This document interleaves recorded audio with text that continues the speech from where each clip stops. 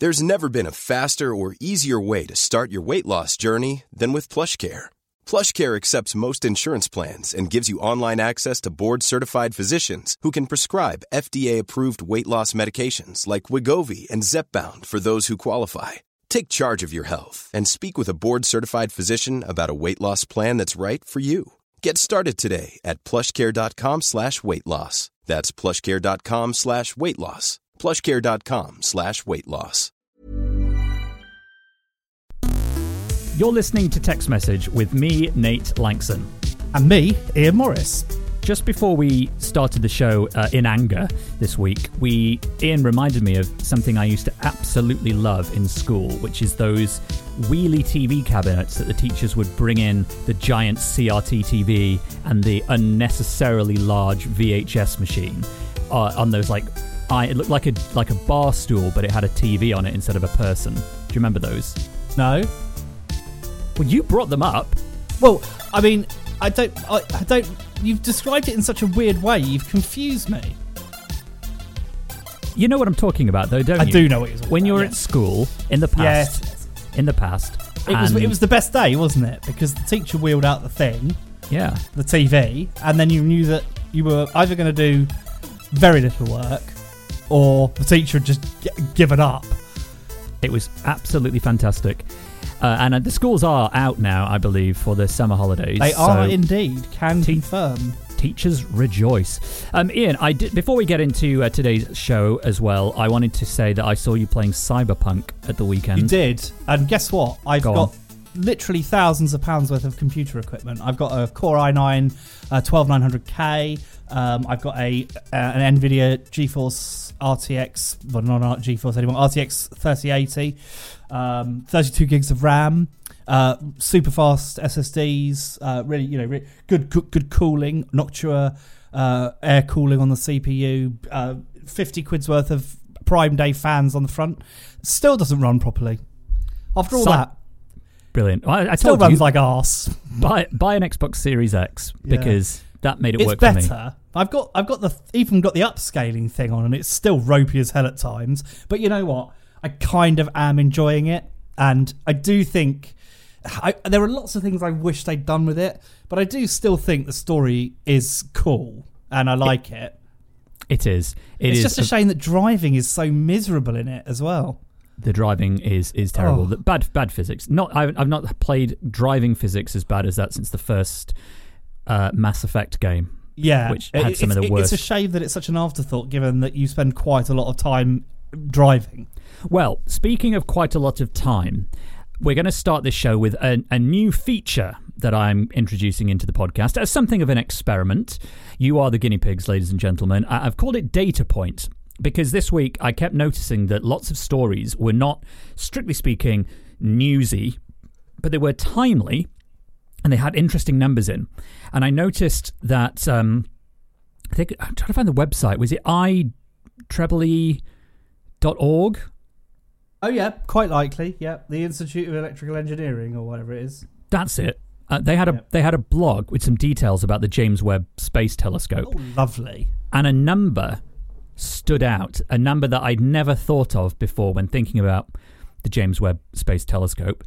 And that is the size of the SSD that it has on board for saving all of the images that it takes. And I thought, and I'll say this now to our live audience who are listening to us, have a guess if you can guess, and don't guess if you know, just guess if it's a guess, how big in gigabytes the SSD is on the James Webb Space Telescope. This number really intrigued me because it is not what I thought it would be. This is a telescope, obviously, that can produce massive images. I mean, this is a $10 billion, wasn't it? Or was it £10 billion? $10 billion, I think. $10 billion. I mean, it costs like twice as much to build as the Large Hadron Collider. It was in development for 20 years, and the images that are coming out of it are incredible. It can take, and I'll give you a clue here, every day the James Webb Space Telescope can produce up to 57 gigabytes of imagery, right? Compared to Hubble, which generates about 1 or 2 gig. So they're all stored on this SSD inside the inside the telescope. Does anybody want to have a guess at how big the SSD is in there? While you're guessing, Ian, do you know the answer to this, or would you like to? Well, I do, because it's on the script, so I can't. Okay, all right. Well, it's also got a radio that sends back data at 28 megabits per second over a 25.9 gigahertz channel. It's got a couple of other channels as well for things like receiving operating instructions and stuff, but it's got 28 megabits for sending data. Nick in the chat guesses at 2 terabytes for the SSD. Think about $10 billion. You could afford quite a lot. 57 gig a day that it can produce. So Nick guesses 2 terabytes. I can see Mike is typing a guess. As soon as Mike types his guess, I will tell you what it is. He guesses 100 terabytes. You're both wildly wrong, as I was were I to have guessed. The total is 68. 68 gig SSD in the James Webb. Even though it produces 57 gig of data a day, which means that over a 24-hour period, it can pretty much fill it to the max. But apparently, the way that they set it up is that it never comes close to meeting that. It's just constantly capturing data and sending it back. Exactly. Now, I wondered, this is an SSD, right? Now, we know that SSDs don't last forever. SSD's performance also is hampered by very cold environments. I don't know, is the SSD on the hot side or the warm side?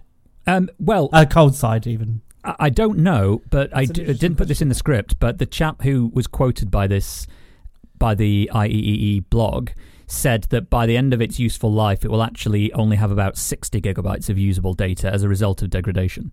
I did wonder if they'd sort of put in 128 gigabytes or something and were planning for much of it to be unusable and had done some clever wear leveling on it so that it didn't end up using the same bits over and over again. But who knows how they've done it. I mean, they're a lot cleverer than we are.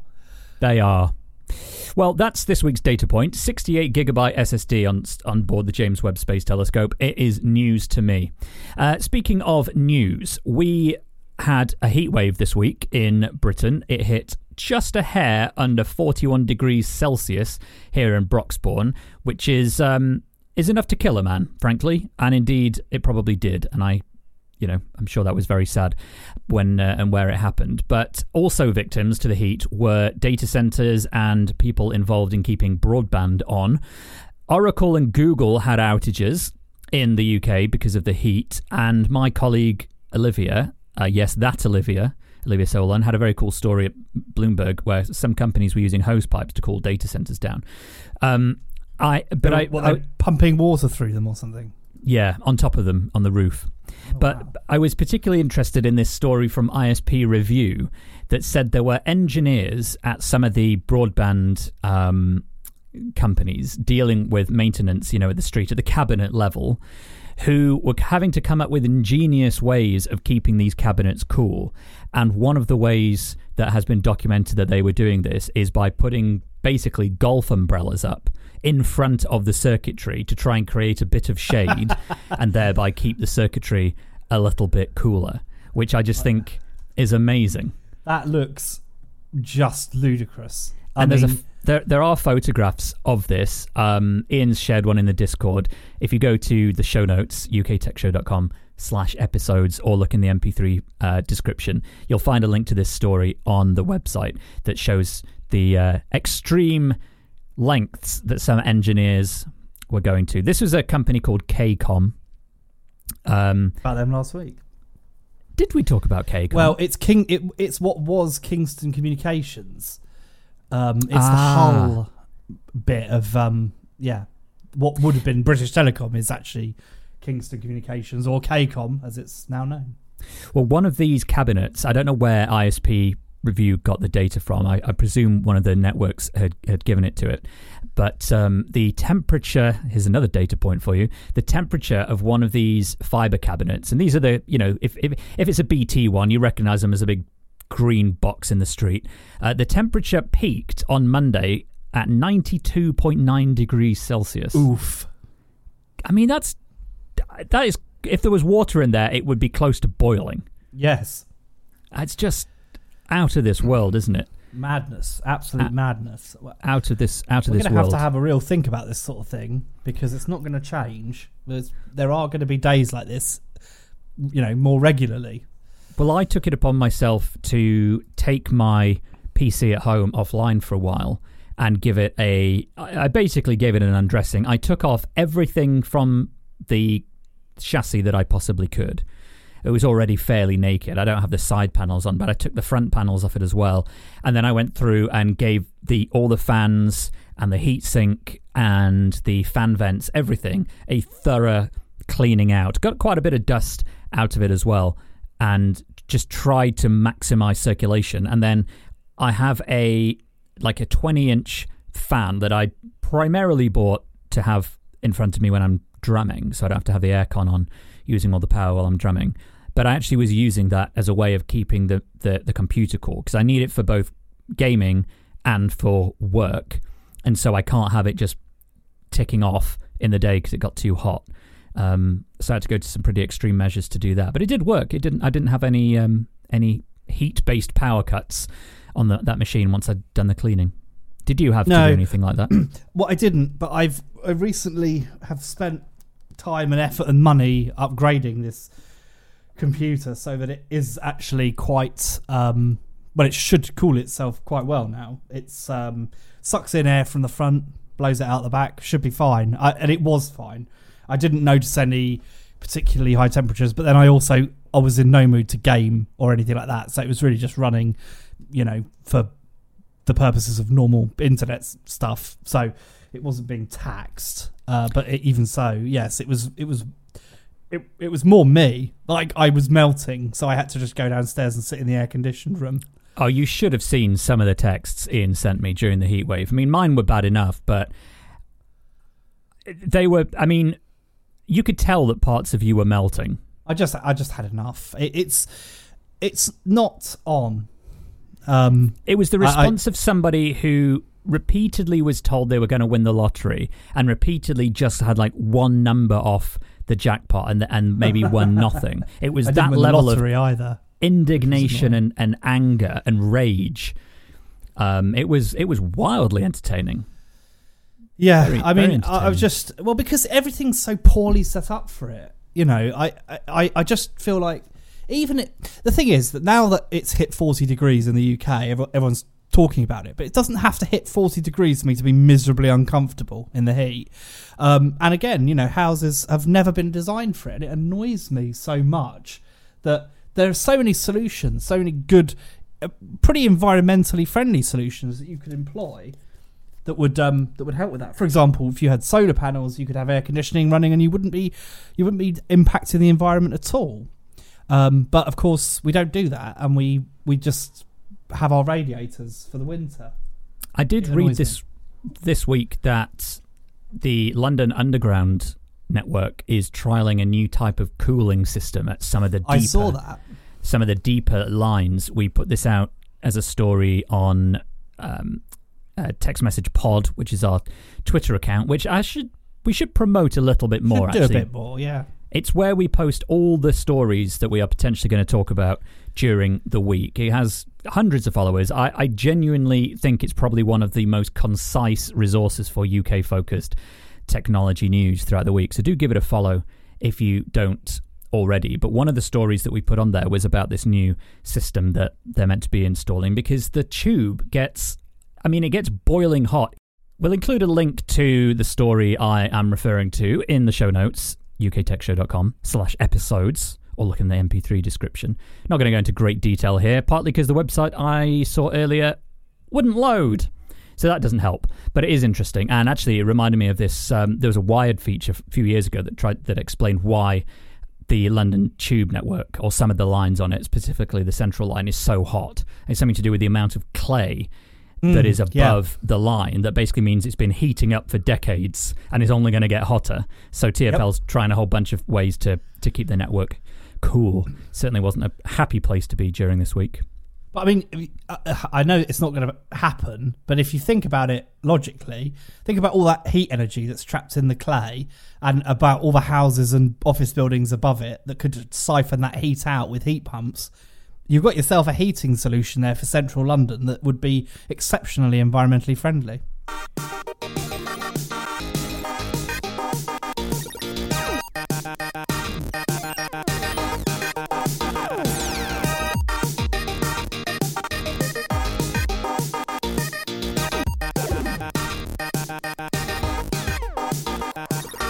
Another experimental little mini feature here that I thought we could do.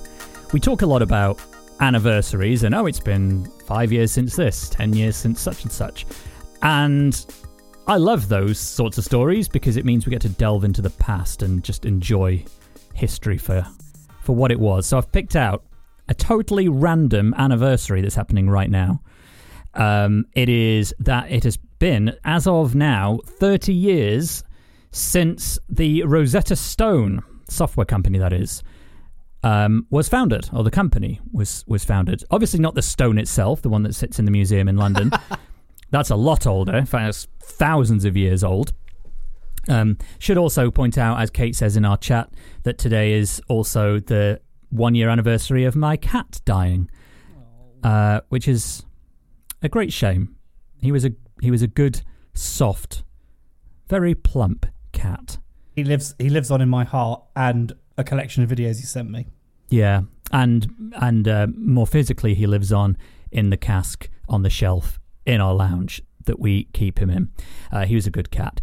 Also, Rosetta Stone, though, 30 years since the Rosetta Stone software was created, and I have an interesting relation. Well, I say interesting. I have a relationship with this software. It's actually not that interesting. I'm going to tell you about it anyway. This was the software that I thought would be my ticket into moving to Japan at one point, because around 2012, something like that, maybe 2013. It was a point of my life where I thought, this is the last point I could possibly choose to move. Relocate. Yeah, to live in Japan for a few reasons. I was miserable at work. I just split up with my girlfriend Poppy, and I didn't own any property, nor was I planning on doing at that point. And the lease for the flat I was living in West London was up for renewal. So at all this point, I was like, I don't like what I'm doing for work. I've got no romantic ties to the city, and I'm about to have no commercial ties to this either. I even went as far as going to the Japanese embassy, who I knew a few people there, and was told that I'd be eligible for a visa to move. And I thought, well, having been to Japan a couple of times at that point, it would really behoove me to speak more Japanese. And so I, in earnest, really tried to ramp up my Japanese knowledge with Rosetta Stone. And it was quite expensive at the time. You couldn't get it on subscription back then. You bought the pack of DVDs and you sat at your computer and went through them. There was no mobile app, or at least if there was, it wasn't one I seemed to have access to. And these days, I think people who learn a lot of languages do it with something like Duolingo, which is a much more gamified way. I know that when Kate was learning Polish, she used Duolingo and said great things from it. And I do also know that one of our live listeners, I won't embarrass them unless they choose to say who they are, is fluent in Japanese and would probably have interesting views on whether these sorts of applications are any good or not. But the software's been around a long time, and I just didn't realise that it's been around for 30 years. Apparently the chap who created it... Pardon? It's pretty remarkable, actually, when you think about it. Yeah. The chap who created it was an engineer who wanted to learn Russian more efficiently, and set about creating a way of learning it. And I thought the approach that it has is interesting. It doesn't try and say that X is the word for Y.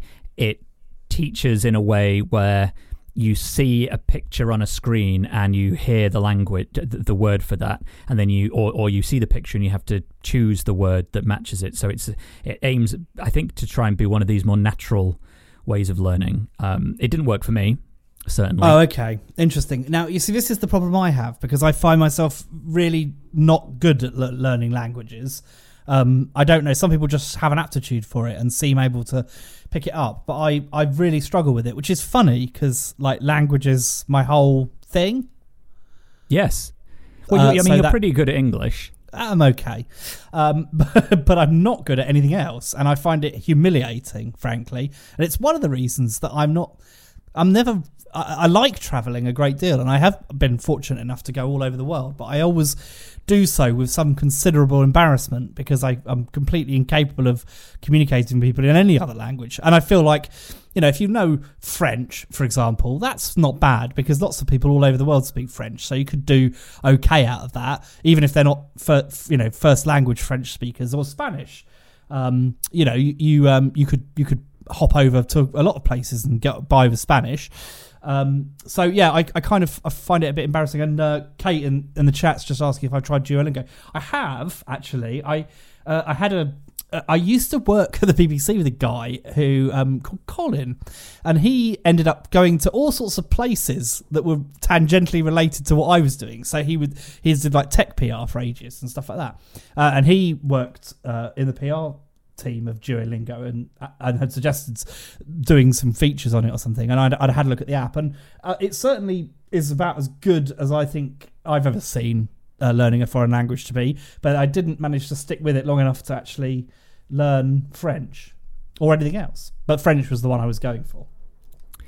Maybe now's the time. Maybe instead of Cyberpunk, you should get Rosetta Stone or Duolingo and start learning a language. Yeah, absolutely. I say that knowing that you won't, in the same way the thing is, that I won't. I feel like if I was going to learn something now, the thing that I would really like to learn is a programming language. I would like to learn how to code because I feel like there's just something really inherently interesting about being able to solve a problem yourself. I want an app to do this. No such app exists. I'll just write it myself. I love that idea. But again, my aptitude for languages extends to programming languages, it seems. What programming language would you pick then if you were going to choose one? After a lot of thinking about it, probably Python. Yeah. And why? Why would you choose Python? I don't know, actually. It seems flexible enough to do a lot of things in without sort of being too tied to anything in particular. I have sort of, spent a lot of time. I used to, when I was a kid, and I'm sure you did the same, used to program in BASIC and have a riot doing it. Like, it was great fun.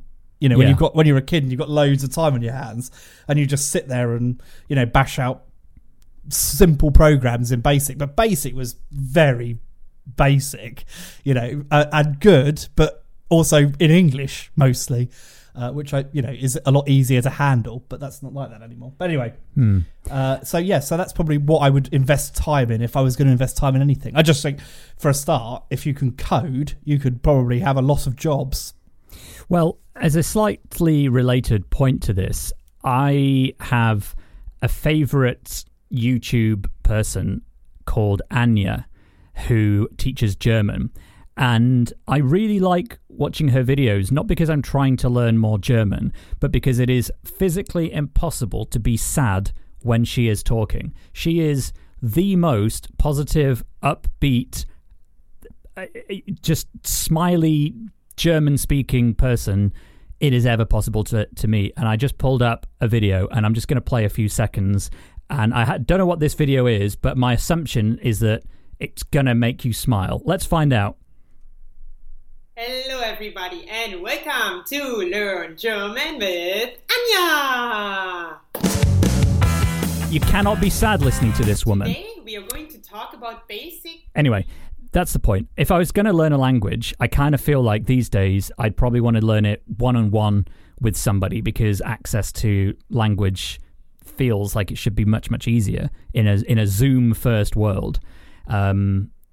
That wasn't around. That wasn't an option when when I was trying to learn Japanese with Rosetta Stone. Not really. I mean, you could do it via Skype, but it was never anybody's first choice, from what I can gather.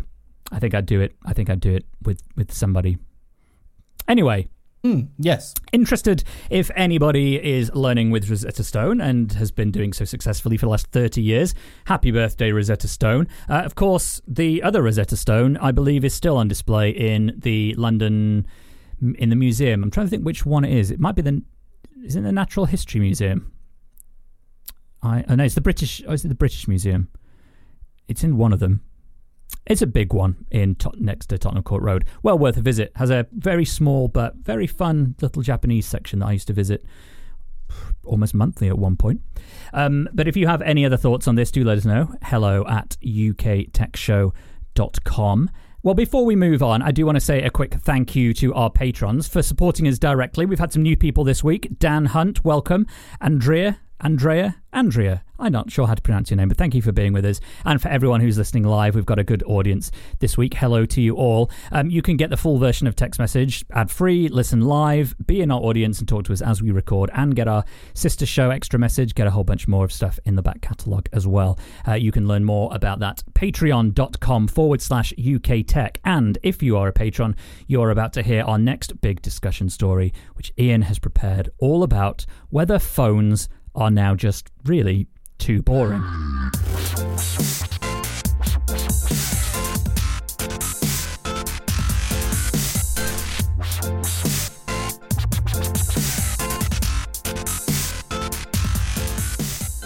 Well, we got an interesting bit of feedback last week. We actually had more feedback than we could possibly include this week. And you should probably mention that we will get to Matt's question in a future episode. Yes, we had a good question from Matt. We had stuff from Raphael. We had stuff from Mark. But I decided to pick this one out from Richard Gunther, a long-time friend of the show and friend of mine, who responded in earnest to our request to send in some feedback purely in emoji form.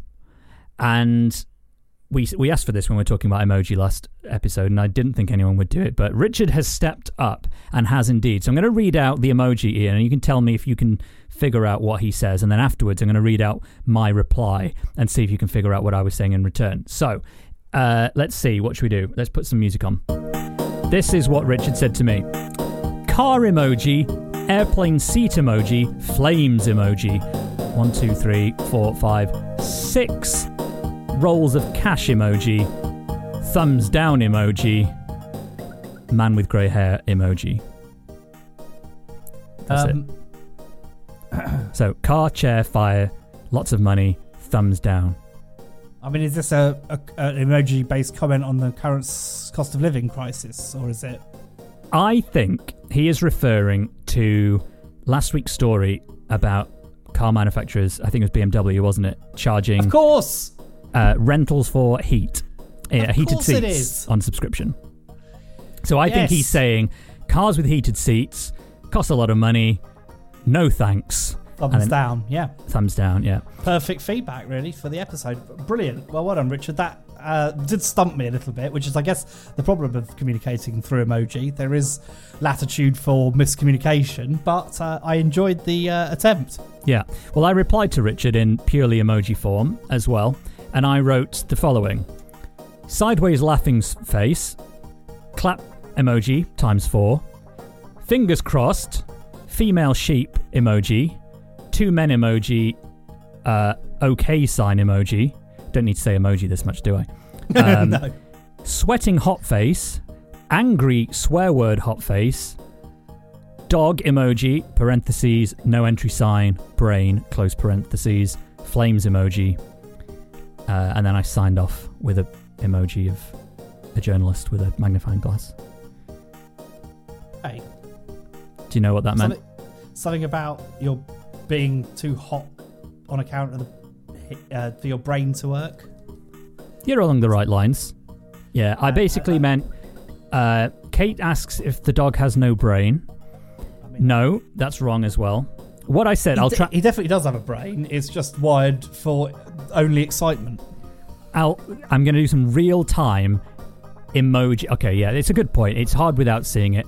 I'll paste the emoji into the chat so people can see it, and I'll include this emoji into the show notes as well, because this is... I mean, honestly, this little section's run its course, but just for the posterity, I'll just translate, is I laughed at your email. Well done. I hope you, and the you is the female sheep. I thought that was quite good. Also, you see that you... It's quite pretty, yeah. Hope you and your husband are okay. I am sweating and angry about it. The dog doesn't understand why it's so hot. And then the sign-off is fairly obvious. Yeah, okay. This is why people use words, isn't it? Yeah, they're definitely better. Yeah. Not sure this will make it into the final edit, but we'll find out, won't we? So thank you, Richard, for that. Thank you, Mark, and everyone else who wrote in. I think it's only fair now that we talk about some of the great special features that were taking place on Daily Tech News Show this week. Normally, we talk about what's been happening in the wider world of tech news, but actually, on this occasion, we're going to hear something a little bit special. So here's Tom Merritt to be special.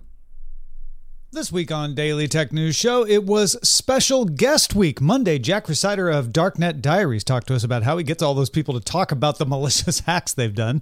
Tuesday, Will Smith discussed the democratization of broadcast tech he's experienced over the past couple of decades. Wednesday, Quinn Nelson of Snazzy Labs explained why he thinks the M1 MacBook Pro might be the best gaming laptop made. Thursday, Joel Telling brought us all up to speed on what you need to know to get into 3D printing. And Friday, Justin Roby of Robitech told us why you might still want to build a PC and what you need to know to do it. All that and much more at dailytechnewsshow.com. In particular, go on. Yes. Well, I was going to say, I watched Tuesday's show live, which I don't usually manage to find the time to do. But I was obviously captivated by the idea of seeing guest hosts and watching it live. And so I saw a Will Smith's episode, not that Will Smith, and not the other one, as Tom has been joking on Twitter. Yes, it was very good, very good. I mean, it's very. I wish I should make more time to watch it live. It's really a nice way to spend an hour. The Darknet Diaries interview from the Monday episode was particularly interesting, I think.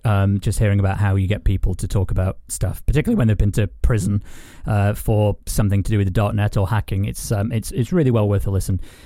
So do check those out. We'll have great week of shows. Very links in the show notes. Well, if you've enjoyed this episode, of course, you can consider backing us, and indeed more than consider and act on backing us. If you really do like us, get our full-length show, listen live, all that kind of stuff. Go to patreon.com/UK Tech. We would love you to do that, or leave us a review on Apple Podcasts. It is as valuable to us because that's how people discover the show. So if you've not left us a review or not left us one for a while, we would absolutely love you to do that. I don't think we have anything else to tell the ladies and gentlemen about, do we, Ian?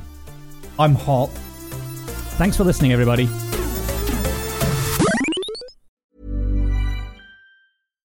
Hi, I'm Daniel, founder of Pretty Litter. Cats and cat owners deserve better than any old-fashioned litter. That's why I teamed up with scientists and veterinarians to create Pretty Litter. Its innovative crystal formula has superior odor control and weighs up to 80% less than clay litter. Pretty Litter even monitors health by changing colors to help detect early signs of potential illness. It's the world's smartest kitty litter. Go to prettylitter.com and use code ACAST for 20% off your first order and a free cat toy. Terms and conditions apply. See site for details.